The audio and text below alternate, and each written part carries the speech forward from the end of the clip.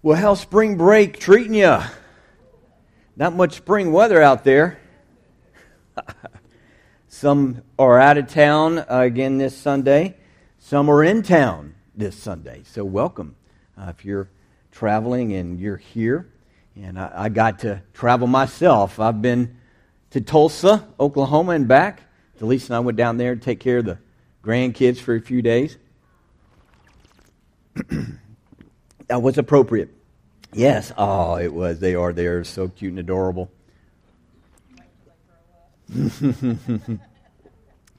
They are. Judah is getting on to be just over 3, and Ellie is just turning 2 soon. So they are just so much fun.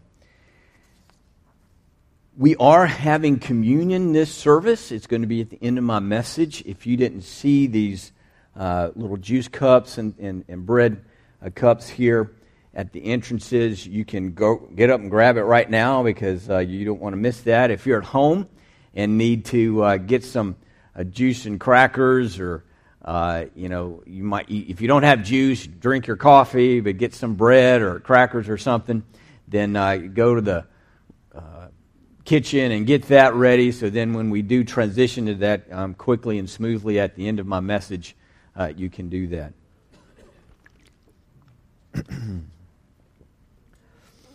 I'm really excited. It's been like 7 years since the last time we had a rites of passage for our young men and women at Living Waters, and that was a powerful experience that we've had. I'd been a part of those and led those in other churches in Pennsylvania, and so we're going to start that series here soon. It'll be 2 weeks from this morning, the first official session of a 4-part series of Men of Honor, Women of Virtue. Will start 2 weeks from today here on Sunday morning, and we'll have a cover dish dinner afterwards and have a short teaching there in the fellowship hall together as a spiritual family. So put all that in your calendar. You ladies, you know what you like to cook and what we like to eat. So you just go ahead and get that on your grocery list and make plans here in a couple of weeks for that covetous dinner. And then that Wednesday night of that last week of April, we'll have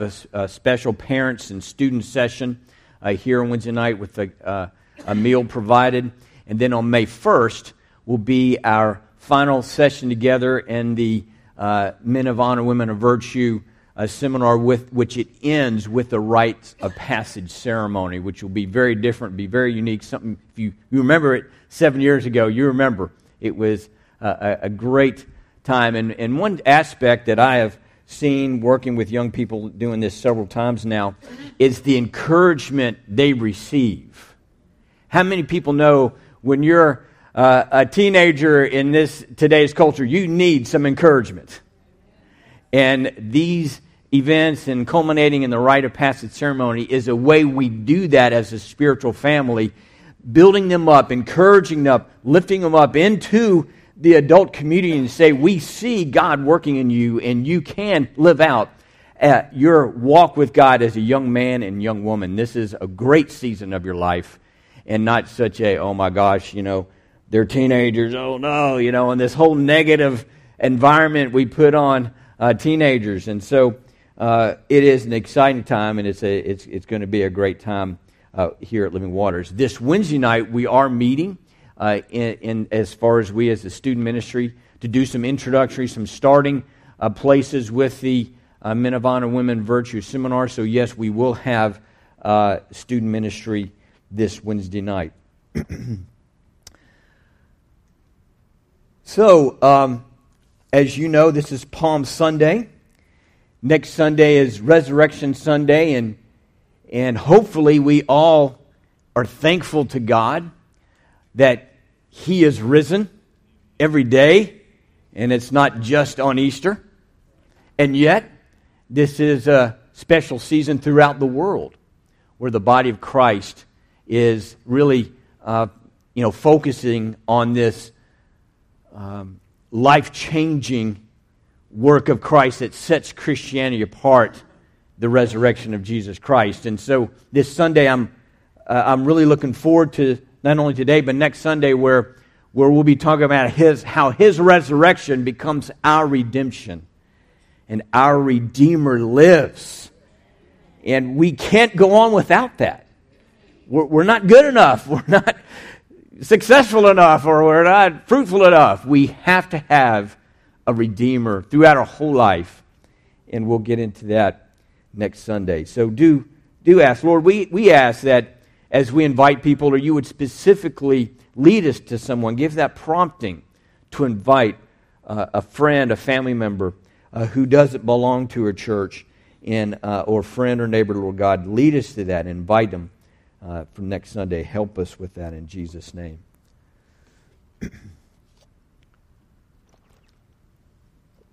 So this message is entitled, From Palms to Thorns.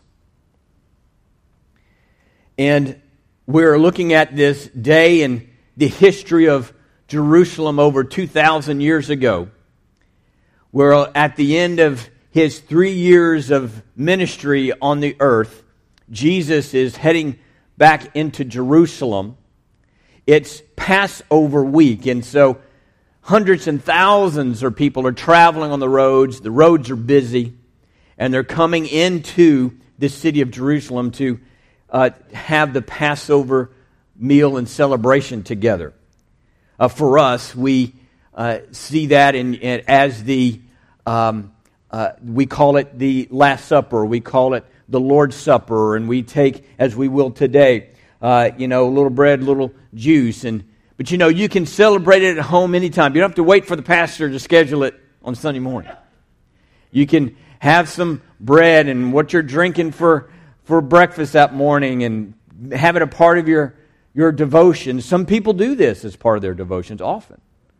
And don't be bound by what we do here. Feel free to explore the experience of communion. And it's really just a small piece of a Jewish Passover meal, where there was many sips and glasses of wine, and many breads that they're breaking and food that they're eating that have symbolism that ultimately points to their Messiah, the Lord Jesus.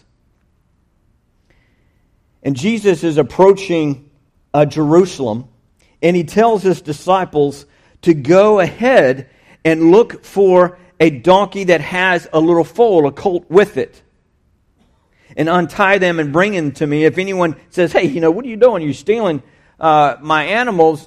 Tell them that the Lord has needed them, and everything will be all right. And so we'll start reading here in Matthew chapter 21, starting at verse 4, to see what happens as Jesus comes in on this donkey colt, this little colt. Verse 4 says, "This took place to fulfill what was spoken through the prophet." And I want to warn you here, there's some capital letters in this translation. All you young people, this is not yelling in text. I'm not trying to yell at you right now, I promise you. I've had young people look and say, why are you yelling over the overheads? I said, I'm not. It's just the way the New American Standard reads it. They capitalize the Old Testament prophecies, okay? So just calm down, I'm not yelling. Verse 5. "Say to the daughter of Zion, behold, your king is coming to you, gentle and mounted on a donkey, even on a colt, the foal of a beast of burden." And so that was a quote from the Old Testament, Zechariah 9:9, fulfilling an Old Testament scripture and prophetically this day. Verse 6. "The disciples went and did just as Jesus had instructed them, and brought the donkey and the colt, and laid their coats on them, and He sat on the coats. Most of the crowd spread their coats on the road, and others were cutting branches from the trees and spreading them in the road. The crowds going ahead of Him, and those who followed were shouting, 'Hosanna to the Son of David. Blessed is He who comes in the name of the Lord. Hosanna in the highest.'" Wow, what an entry. When in that culture, in that day, if you're putting down coats and blankets to walk on, it's a sign of royalty. You're making a path, a clean path, an honored path for that king. The palm branches were broken and waved and laid down as well as a celebration as victory. And what was known and traditionally known in this culture in that day and age is that when a general or a king has been victorious in war and battle, and they're coming back to announce and celebrate this great victory, then they have this kind of parade and entrance of the coats and the blankets and the palm branches.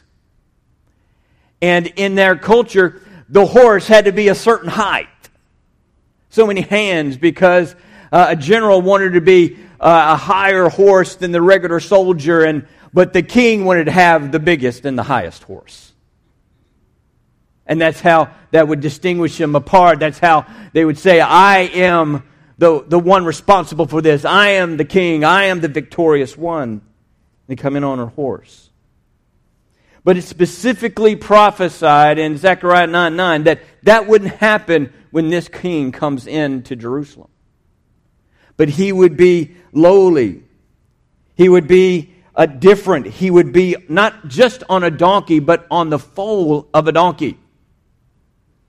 Perhaps the mom of that colt was there riding in with them, and it would have just looked weird that Jesus, this grown man, is on this smaller donkey. His legs may have been, could have been almost touching the ground if it was a young colt. Why would he be on the little one? Why not on the grown one? What's going on? It's a statement of the kind of king and victory that he would give, unlike all the others. That his victory was not one of shedding blood of villages and other armies, but he had a different enemy to kill, to defeat, and his name was Satan.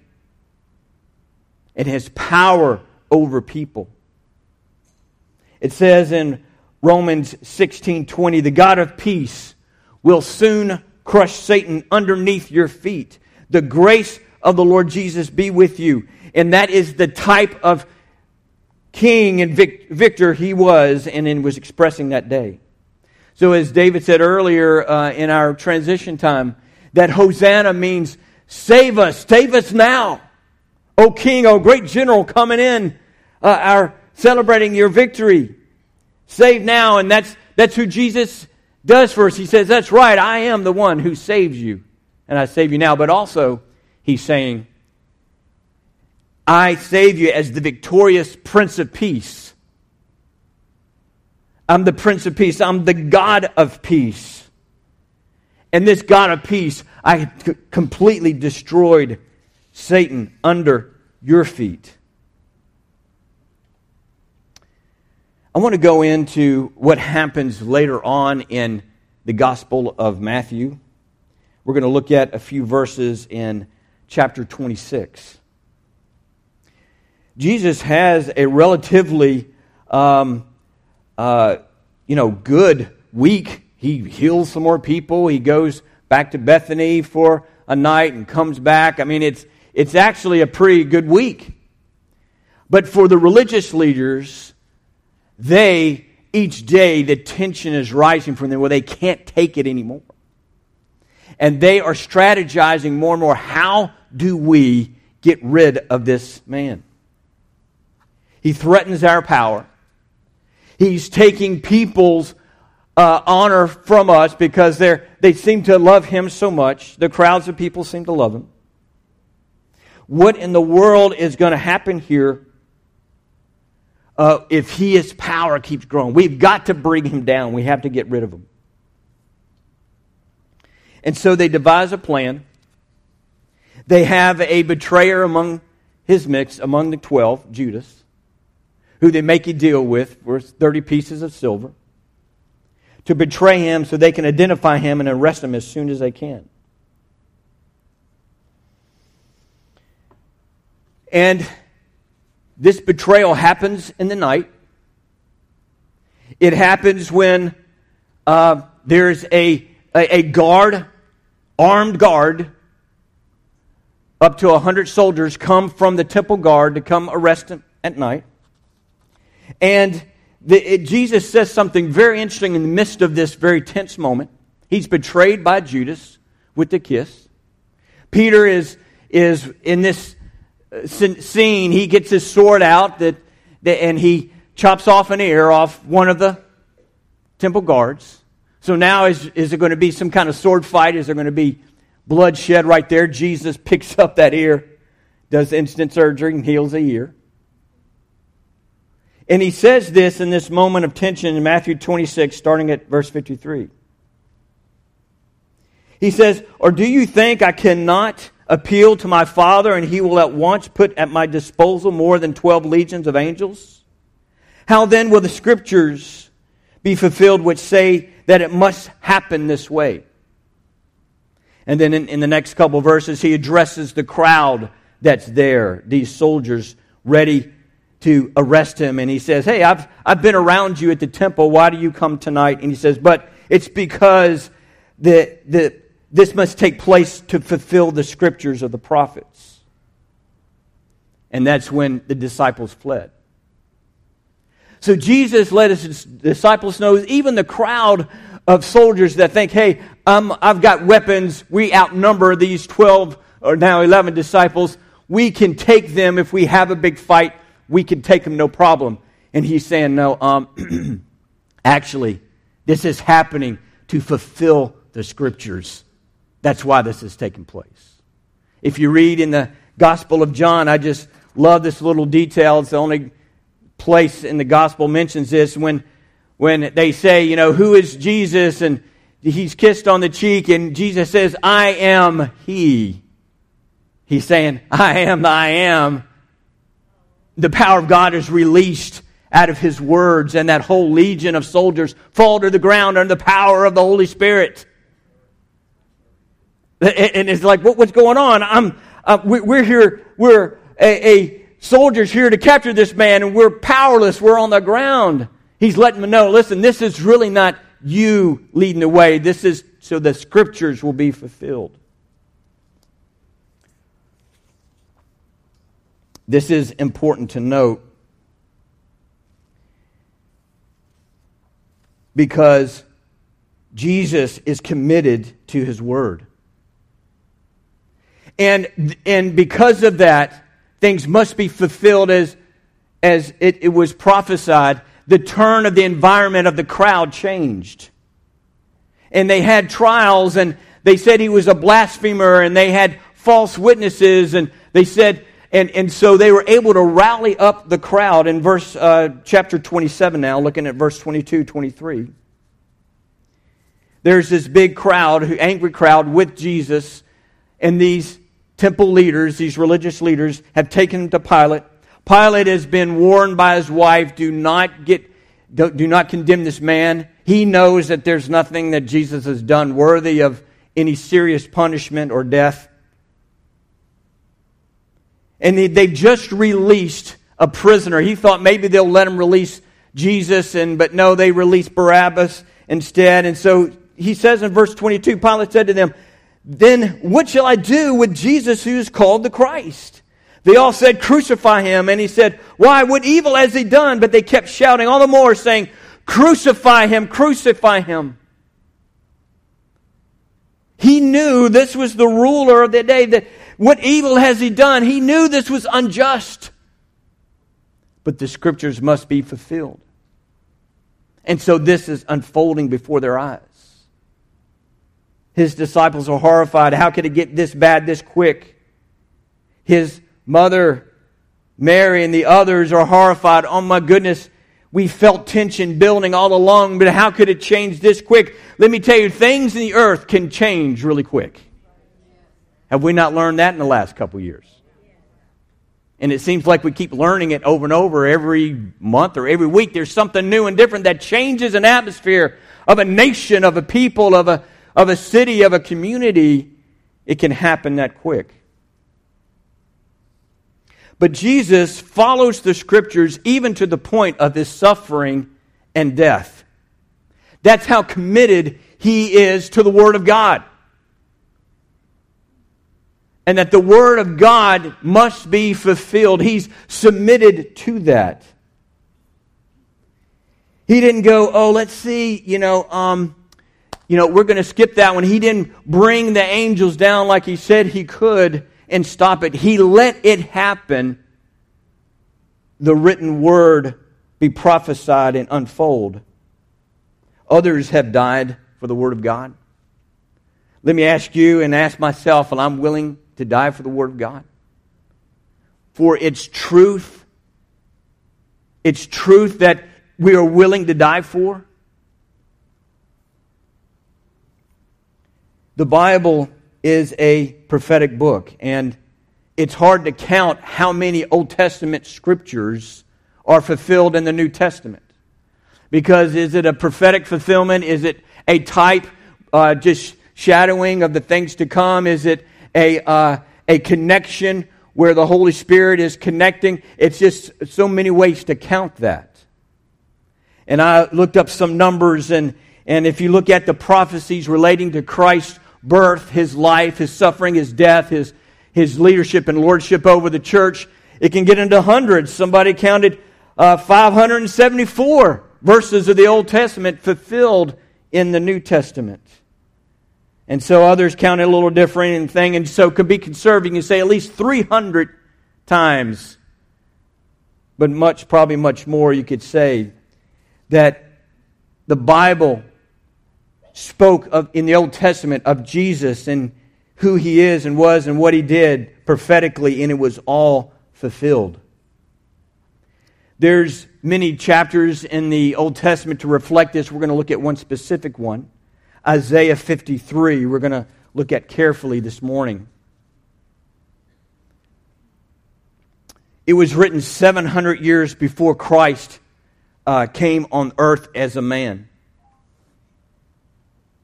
And what the detail in this chapter is remarkable. It's like you're reading one of the Gospels and how His suffering and death came about. Many other chapters have just very clear prophecies about Jesus and His life and ministry, death and resurrection. One chapter I want to mention and encourage you to read if this interests you in this season of this Holy Week is Psalm 22. Another chapter that just goes into details specifically of what happened to Jesus.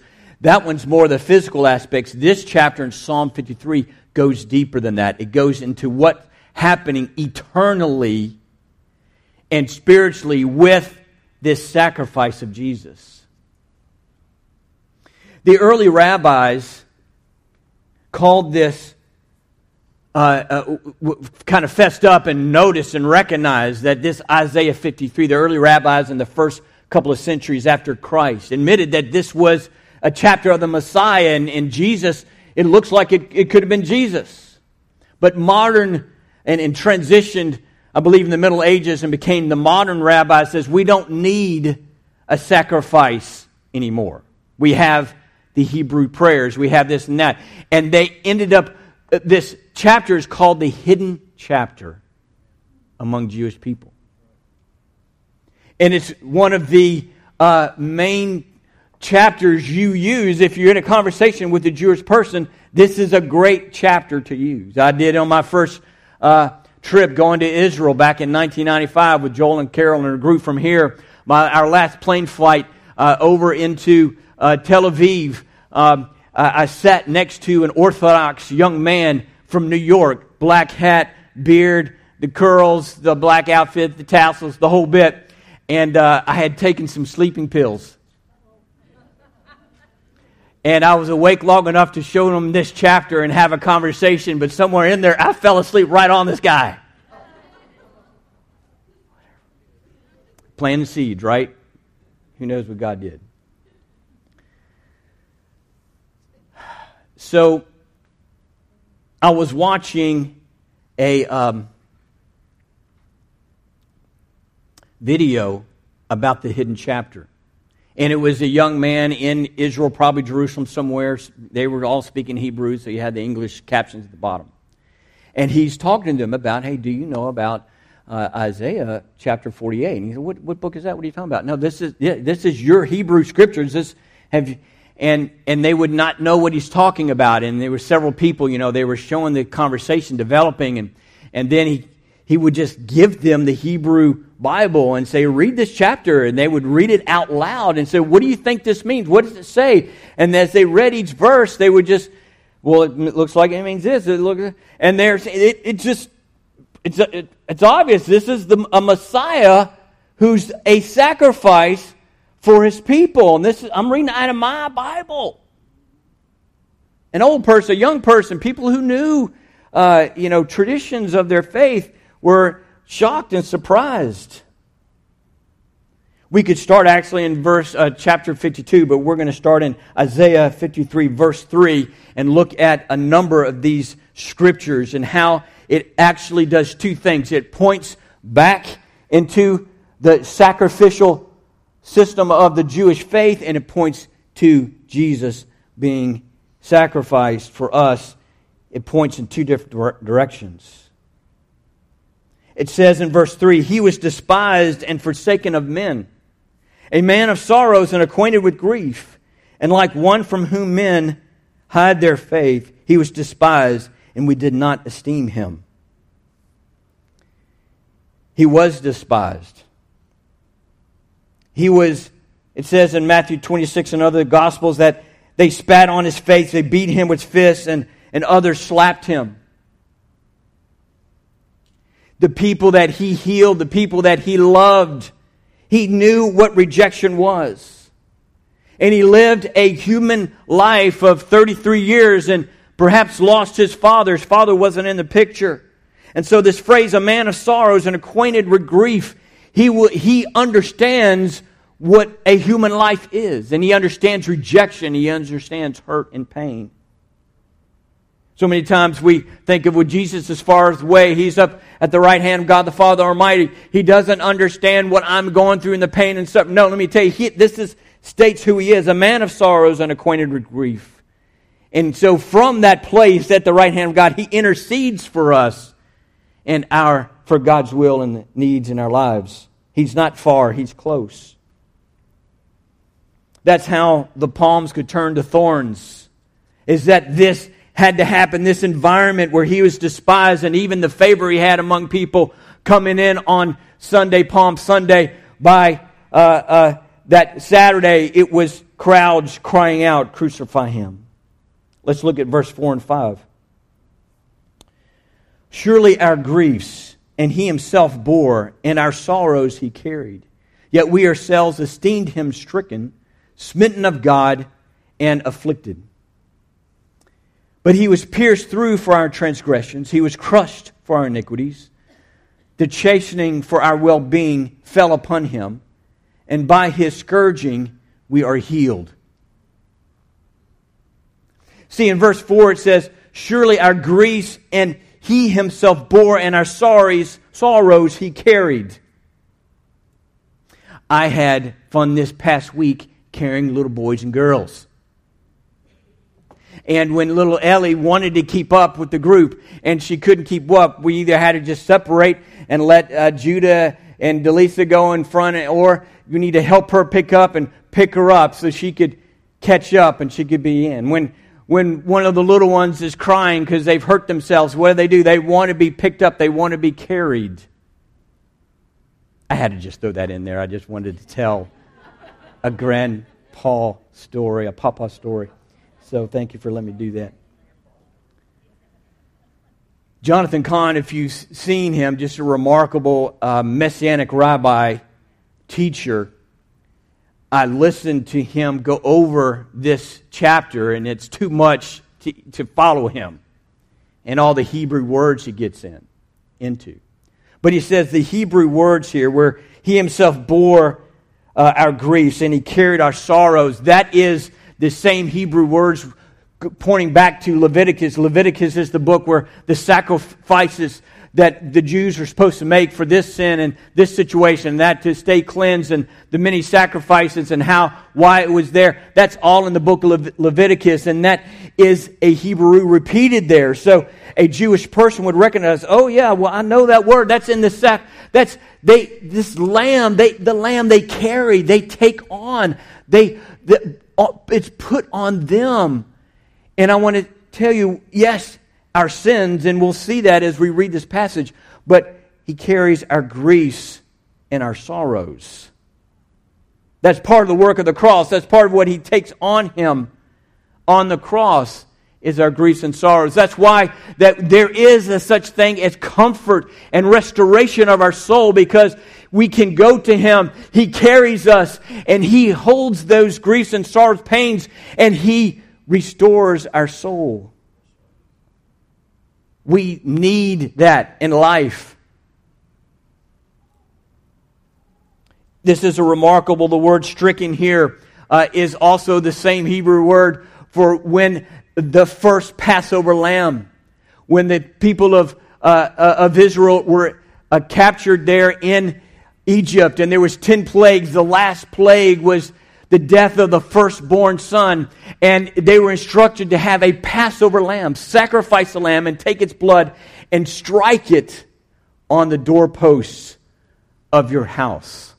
Same Hebrew word, saying that they're reading this and, oh my goodness, He was stricken? Yes, His blood was taken out of Him, put on another set of wood, His cross, and that wood and that blood is for the saving from us from that was the death angel in Egypt, and to save us from God's judgment. And that's what Jesus did. He saves us from God's judgment with His blood on those wooden beams. See, He is a just God. It says in verse 5 that we just read it, He was crushed for our iniquities. He was punished. He was chastised for our well-being, fell upon Him. He's a just, perfect, and holy God. Somebody has to be punished. And you and I, when we receive any ounce of mercy or grace, it's because He was punished so that we could receive that mercy and grace. We don't deserve it. It's not because you're a good person or because you said the right prayer. Let me tell you, it's because someone already did the sacrificial work and took care of that punishment.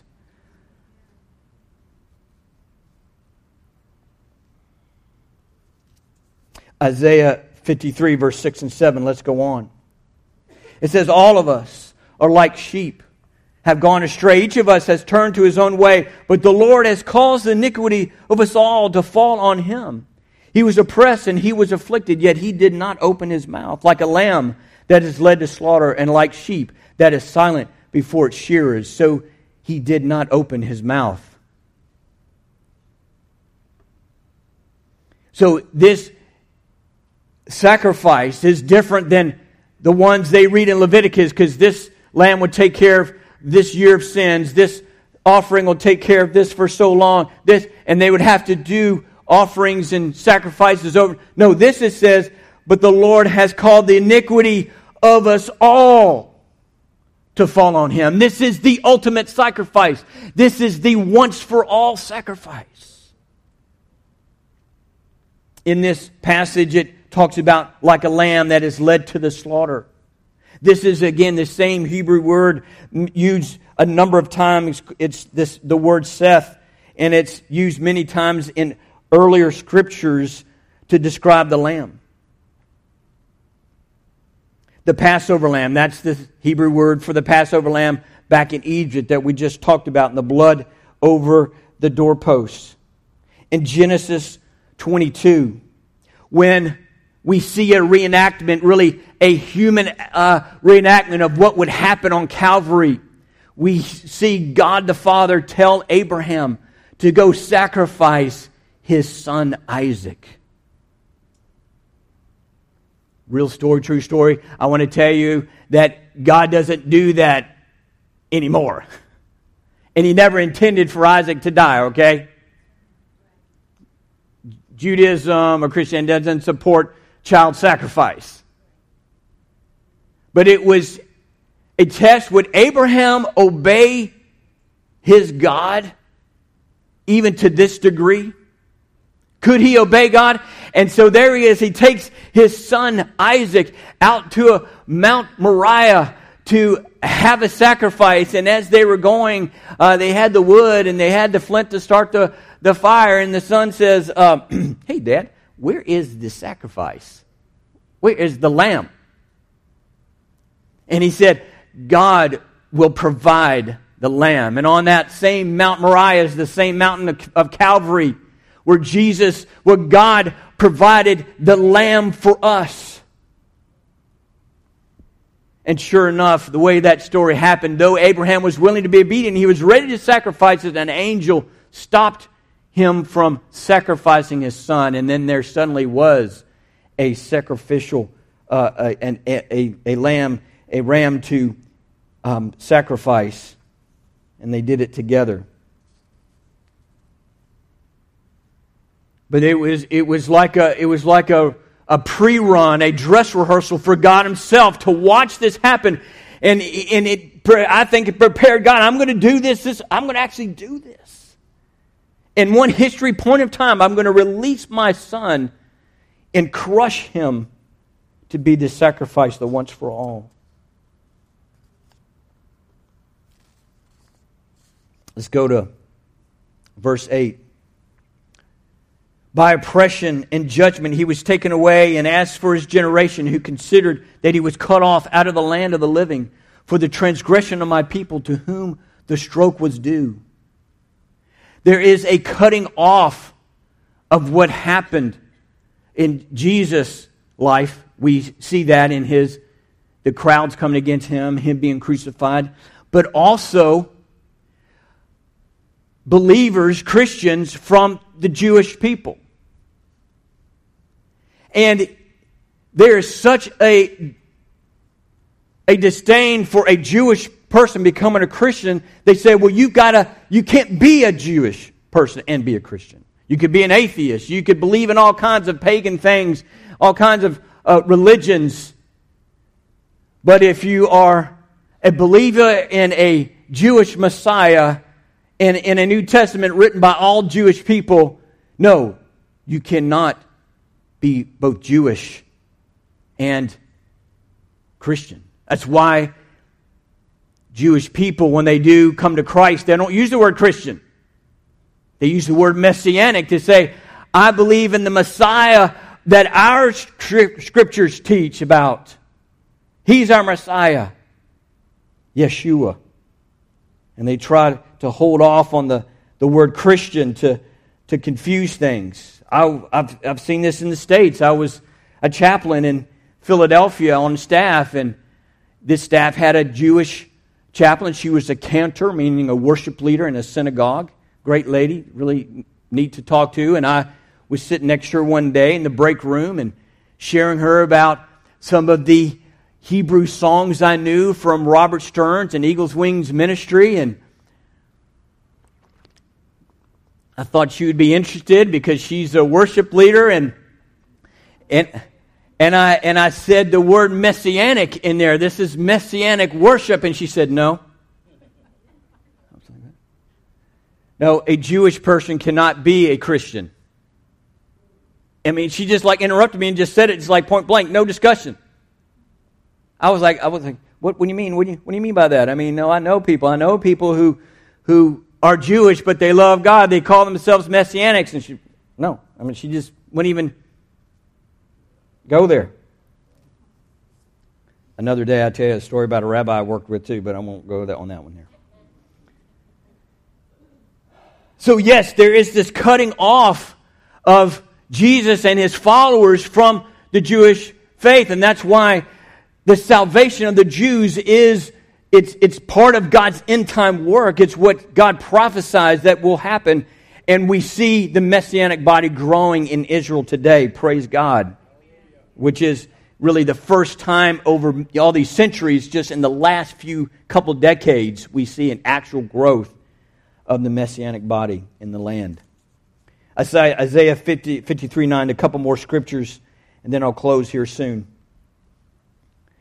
Verse 9, his grave was assigned with wicked men, yet he was with a rich man in his death, because he had done no violence, nor was there any deceit in his mouth. See, this really happened. Jesus died. He was assigned and his death with 2 criminals at his side. The detail of this scripture is being fulfilled in the Gospels, and yet he was with the rich man in his death. They describe Joseph of Arimathea, the one who provided the tomb for Jesus to be laid in, as a rich man. Verse 10. But the Lord was pleased to crush him. Isn't that hard to read? God the Father was pleased to crush His beloved Son, Jesus, putting Him to grief. If He would render Himself as a guilt offering, He will see His offspring, He will prolong His days, and the good pleasure of the Lord will prosper in His hand. So that death was the channel for our blessing, and the Lord will prosper His Son's obedience and exalt Him as King of Kings and Lord of Lords. There's a New Testament scripture that just summarizes this so well, 2 Corinthians 5:21. It says, He made Him who knew no sin to be sin on our behalf, so that we might become the righteousness of God in Him. This is a miracle. This is the miracle of salvation. This is why Isaiah goes into the deeper places. We needed salvation in our sin. How does it happen? Jesus had to actually become the guilt offering to take on our sorrows, take on our sins, the sins committed against you, take it on, and be the one who would be punished to take on our guilt, so we don't have to live with guilt. We don't have to live in bondage to sin, bondage to sorrow and grief. These things is what He became sin for us and became the offering, the guilt offering, so we receive and become the righteousness of God. We become a new creature in Christ. Our hearts become new. It's a miracle on the inside. It's what we often call justification. And reading verse 11, it says, And as a result of the anguish of his soul, he will see it and be satisfied. By his knowledge, the righteous one, my servant, will justify the many, as he will bear their iniquities.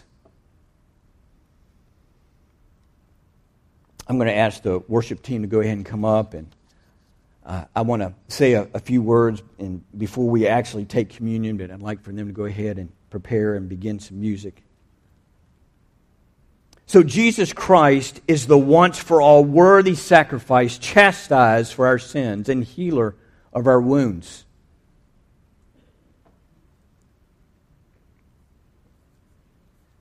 Go ahead and put that statement up there. See, He is a worthy sacrifice. He is effective sacrifice. He is the perfect sacrifice. And for Jews who grew up saying, being taught that, the sacrificial system was for the old days. Now we've got other things like the Hebrew prayers and things, being a good person and so forth. No, the hidden chapter 53 of Isaiah, says we all needed a sufficient sacrifice for us.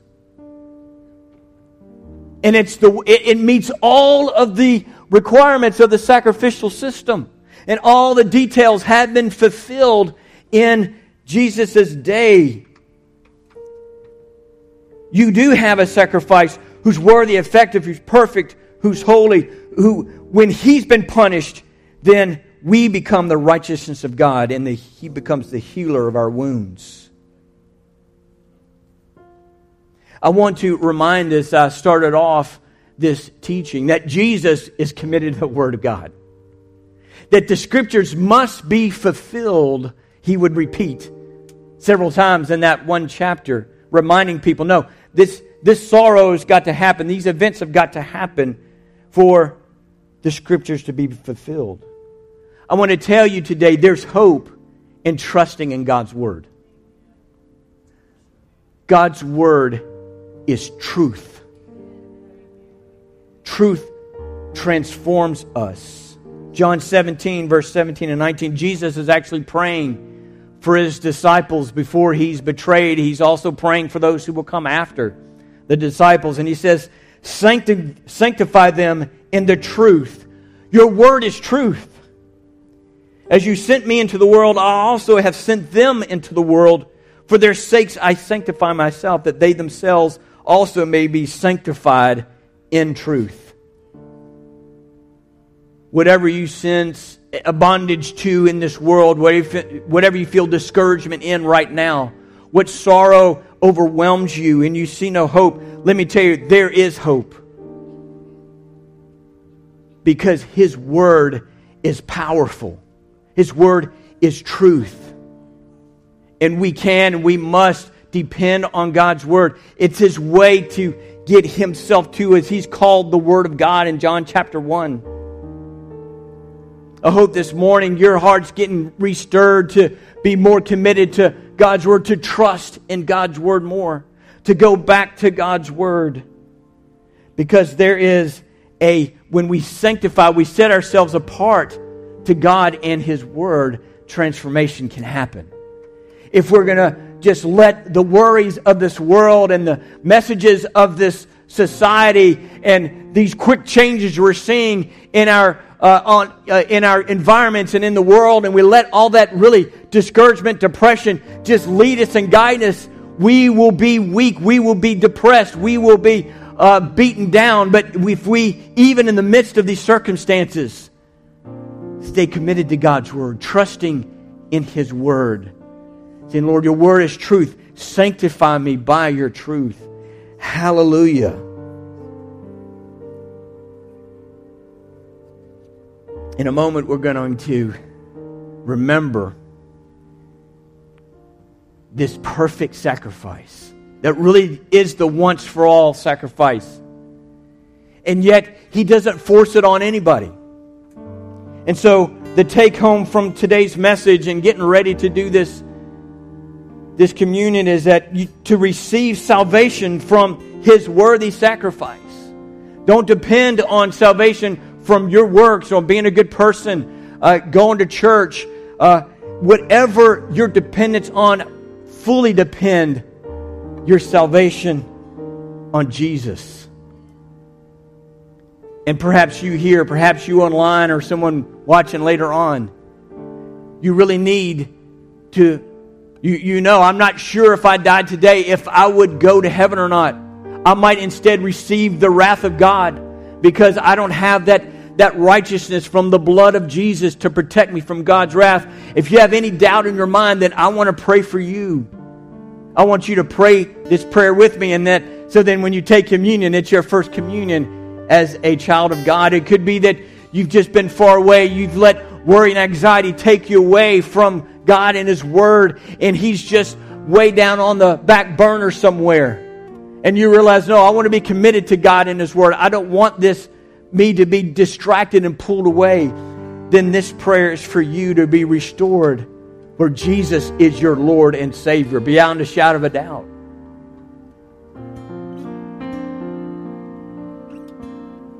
Let's, in fact, do this prayer right now. I'm going to ask you to repeat after me, everybody in this room and those at home. Just say the prayer again, and hopefully if there's anyone here that needs that or at home, you're going to say it and mean it from the bottom of your heart. Dear Lord Jesus, I need a Savior. Your sacrifice was enough. I don't want to trust in myself anymore. I give up. I turn to You. I turn away from my sins. I give You my hurts and pains. I believe that You died on the cross and You rose from the grave for me, so You can live in my heart forever. Come into my heart by Your Spirit. Wash me, cleanse me. Make me new. A new person. Give me a new heart. Not a heart of stone, but a soft heart that seeks You and loves You.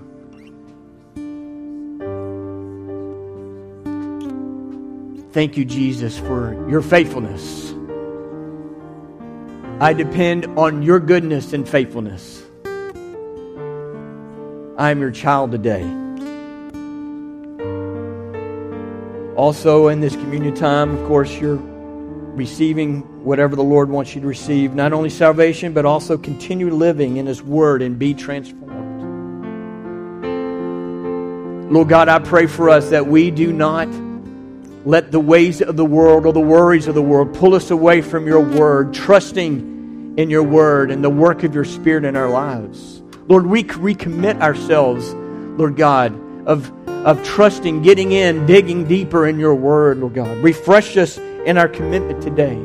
You died for your Word and the truth of it, Lord God. Lord, build that determination in us, that we will obey your Word and follow you even to the point of pain and suffering and death.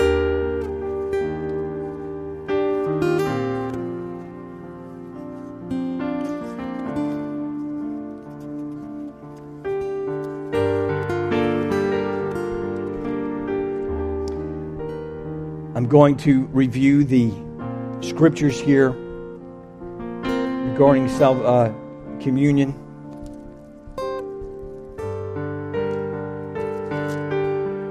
And I encourage you to receive it on your own time. The worship will be going on. Feel free to worship as you take communion.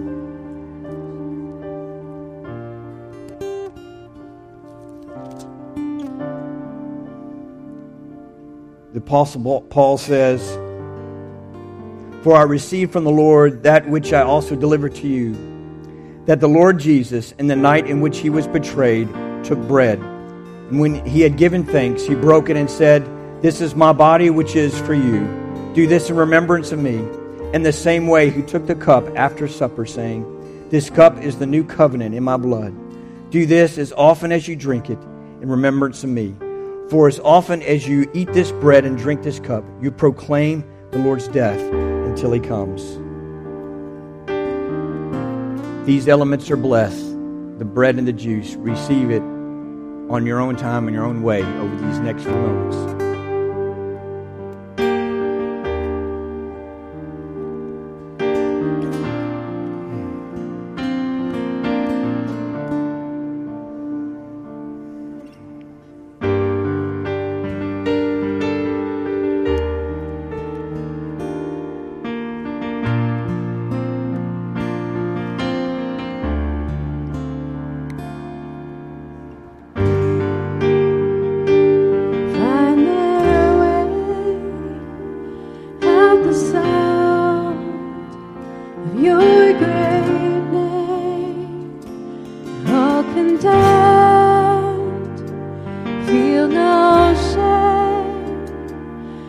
Greatness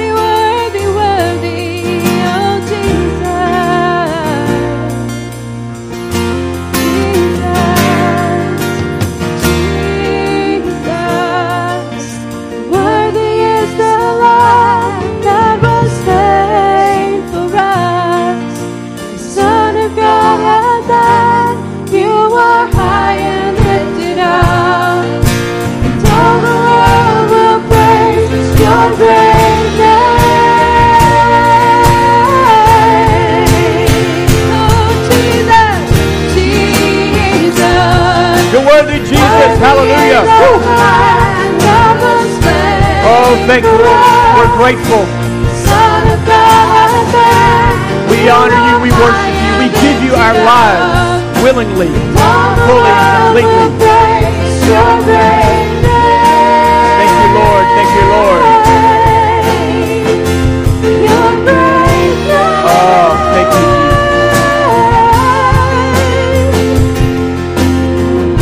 I'm going to, praise God. Let me say a blessing over you. O worthy Lamb, the Lamb that was slain for us. Thank you, Jesus, that you're perfect, you're holy, and you make us your righteousness. You make us righteous. We're so grateful now as we go into this week, Lord God. We go with that grace on us, Lord God, that we're free from worry, we're free from condemnation, we're free from guilt, Lord, because we're serving you, we're following you. Lord God, thank you that we will catch temptation quickly, Lord God, and follow you. Lord, we'll turn our pains and sorrows quickly over to you and follow you. Thank you, Lord, there's a grace on us this week because of what you've done on the cross, the perfect sacrifice. Bless us as we serve you. In Jesus' name, amen. Have a great week. It's Holy Week. See you Friday night here at Open the Wells, and then on Sunday. See you soon.